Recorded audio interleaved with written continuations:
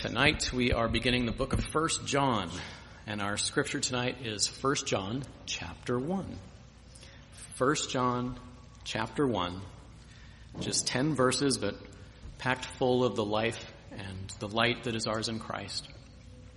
Please give careful attention to the reading of God's holy word, 1 John chapter 1. That which was from the beginning, which we have heard, which we have seen with our eyes, which we looked upon and have touched with our hands concerning the word of life.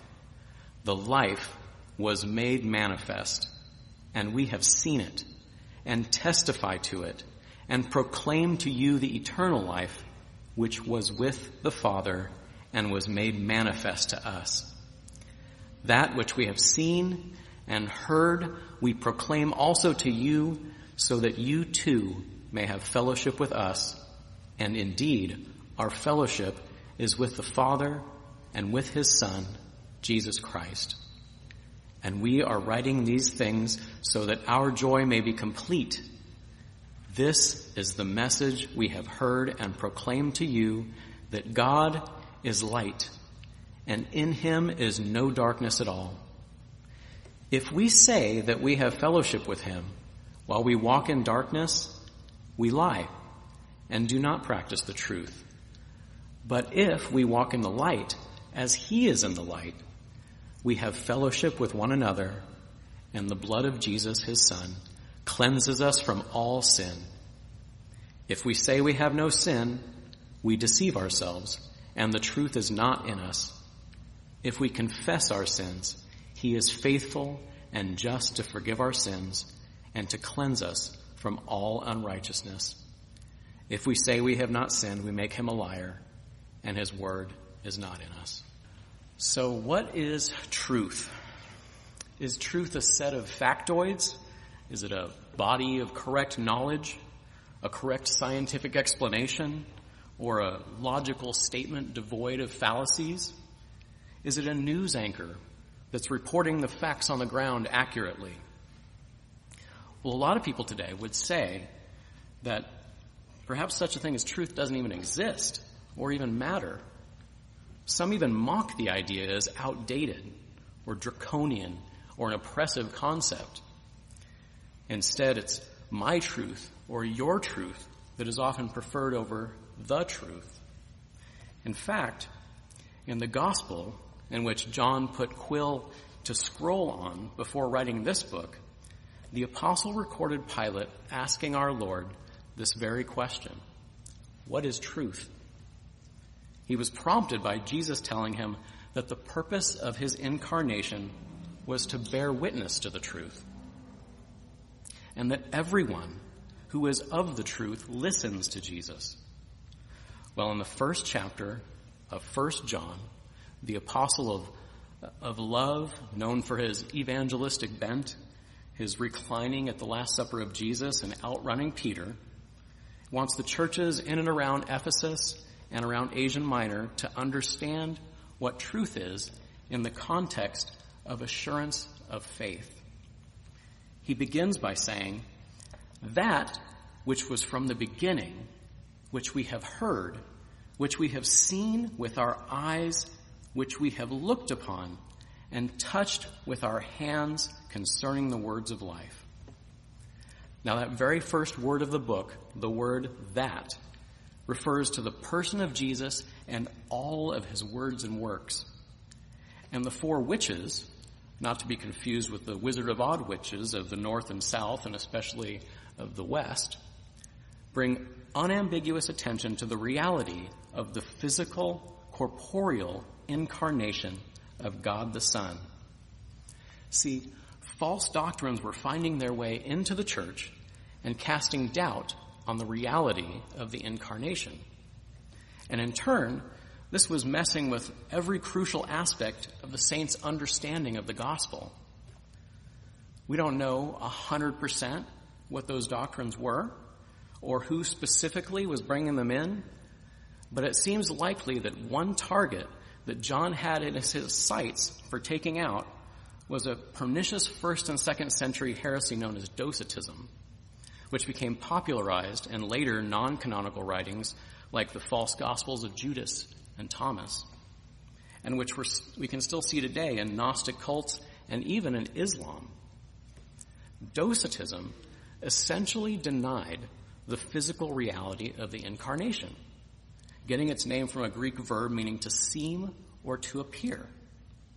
So false preachers peddling this view taught that Jesus only appeared to be genuine in his human nature. And this stemmed from a common idea in that time that flesh is evil by definition, and that it cannot therefore have any direct connection with the spiritual realm. For them, evil didn't really carry with it this sort of sobering weight of being in rebellion against a holy God. For one thing, the Greek and Roman gods were never really thought of as moral examples. They were mostly fickle and adulterous and petty. And for another, the docetic concept of evil had more to do with merely existing on a lower plane of existence than being in rebellion against God. So, for these false teachers, getting their theology more from the surrounding culture than from the Word of God and the testimony of the apostles, God taking on flesh was a concept that just didn't really compute for them. It made no sense. Without Christ coming in the flesh and taking the curse of the law then, naturally, the saints were struggling with doubts and questions. How seriously does God really take our sin? How much does it really matter if we pursue holiness? And how do we know that if God does take our sin seriously, that we are reconciled to him? Well, John cuts right at the root of the problem by saying, no, I and the other apostles were there, and we have seen with our eyes and looked upon and have touched with our hands concerning the words of life. As Dr. Riddlebarger likes to say, we have heard him with our eyeballs. Here, John is possibly alluding to Luke 24:39, where Jesus tells doubting Thomas, see my hands and my feet, that it is I myself. Touch me and see, for a spirit does not have flesh and bones, as you see that I have. And John is also contrasting himself with the other false teachers who might have been claiming to have seen God in a dream or maybe a vision, or to have touched God with their mind's eye. John says no to that nonsense. He asserts himself as having a stronger testimony than them. And then in verse 2 and 3, we have some pleasing Greek, some stylistic repetition of the seeing and hearing, and a few things additionally stand out. Firstly, the phrase was made manifest emerges as it bookends the beginning and end of verse 2, and the fact that this manifested word of life with the Father brings the two eternal, co-eternal persons of the Father and Son, it brings them to the forefront of thought. And because of that, it seems virtually impossible then, in the context of eternal life and the pre-incarnate Christ with the Father, to not recall John 17 and Christ's high priestly prayer. There, like our pastor spoke about this morning, there is no sign of any works meriting eternal life, but rather, as children, having done nothing to warrant eternal life, we merely receive all the benefits of the work of Christ in submission to the Father all the way to the cross. And this eternal life we proclaim also to you, he says, though a better rendering might be even to you, which is very likely an allusion to his Greek audience, who, and also to all of us, who now benefit from the gospel going out freely to the ends of the earth, to every tribe, tongue, and nation. Well, now in verse 4, John writes, we are writing these things so that our joy may be complete. The we, again, emphasizes his being linked with the rest of the apostles and the weight of his testimony. But he's not throwing his authority around except to protect the flock out of love. In 3 John verses 4, he echoes this thought, telling Gaius, I have no greater joy than to hear that my children are walking in the truth. This is John's heart. This whole book is a response of a shepherd protecting the flock. And his overall argument throughout the book is, hey, you know Christ, and you know the gospel. And brothers and sisters, my dear children in the faith, I see spiritual fruit in you as evidence that you are in Christ. But you need a bit of a reminder of the message that you have already heard to put you back on sure footing. The physical incarnation of Christ, you have got to have that down pat. Without that, learning the rest of the faith is like learning to write a new language without learning the alphabet first. You have to be able to drink this milk before you can move on to the meat. As Rizzo the Rat tells Scrooge in A Muppet Christmas Carol, that one thing you must remember, or nothing that follows will seem wondrous. The physical incarnation of the Son of God really happened. He really worked the works of salvation for us, and he really spoke the words of life to us. John says, I was there.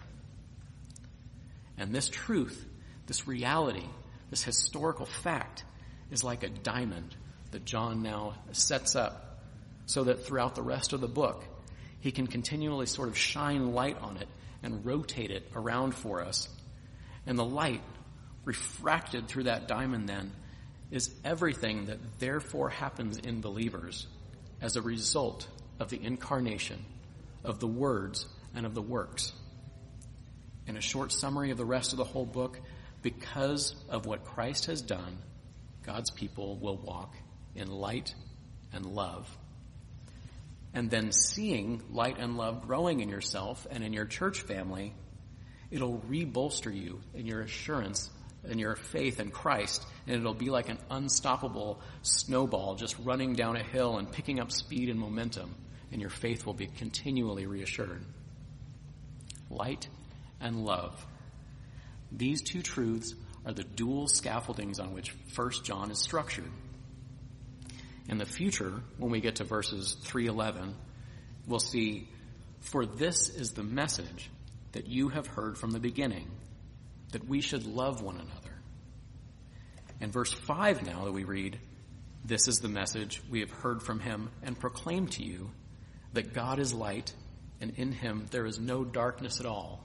There's a nice little parallel that John builds the rest of the book on. In the last 5 verses of chapter 1 then tonight, John will unpack the first of these two aspects of walking in the light, which is walking in the humble truth of our sinful natures. And then next time, as we get into chapter 2, we'll unpack another aspect of walking in the light, which is seeking to walk in righteousness. Eventually, we'll get to walking into love, and then we'll put it all together. So, verse 5, this is the message we have heard and proclaimed to you, that God is light, and in him is no darkness at all. There's a double negative here in the Greek that gives this statement the idea that God has no part with darkness whatsoever. And furthermore, John is slipping another Old Testament motif in here that may cause us to consider the light of God manifested in the pillar of fire leading Israel, or his glory filling the Holy of Holies in the temple. Additionally, light is representative of God's covenant faithfulness. There is no shadow of turning in his faithfulness to his people. What follows then here, which will take us all the way to our final verse of the evening, is a series of if-then statements for us to consider. And they have a negative, positive, negative, positive structure. And they're meant to make us think deeply about walking in the light of truth. First, if we say we have fellowship with him, and if we're walking in that darkness of which God has no part, we lie. We don't practice the truth. In other words, we do not do the truth. The idea here is more than just talking the talk but not walking the walk, though. The phrase, doing or practicing the truth is an allusion to a common Hebrew idiom. And so again, we have another low-key Old Testament reference without any overt citations like the rest of the apostles tend to use, because John and Shrek the Ogre have something in common. They're both like onions. As you get to know John and his writings, that you find that there are layers upon layers of depth. So he says, so doing or practicing the truth is an Old Testament idiom, which is commonly translated to practice or show covenant fidelity. In the Septuagint, the Greek translation of the Hebrew Bible, it shows up in Genesis 32:11. I'm not worthy of the covenant fidelity you have shown to your servant. In Genesis 47:29, it says, please show mercy and fidelity to me. And in several other places it shows up. And the point is, if you say you have fellowship with God apart from Christ, you don't. Jesus is the way, the truth, and the life, and no one comes to the Father except through him. It is only by walking in the covenant of grace that one may have fellowship with God, because it is the only through that covenant that your darkness can be made light. Well, next is the flip side. If we walk in the light, as he is in the light, we have fellowship with one another, and the blood of Jesus, his Son, cleanses us from all sin. Our fellowship, then, in this covenant is with the Father and the Son, and John and the rest of the apostles as we say amen to the Word of God. And our fellowship is with the rest of the church as we love one another. Well, it's hard to understate how epic it is that we are joined together with Christians now throughout the whole world and from every people group and social strata. And because of this new covenant dynamic, relationships are a huge issue in the fledgling church.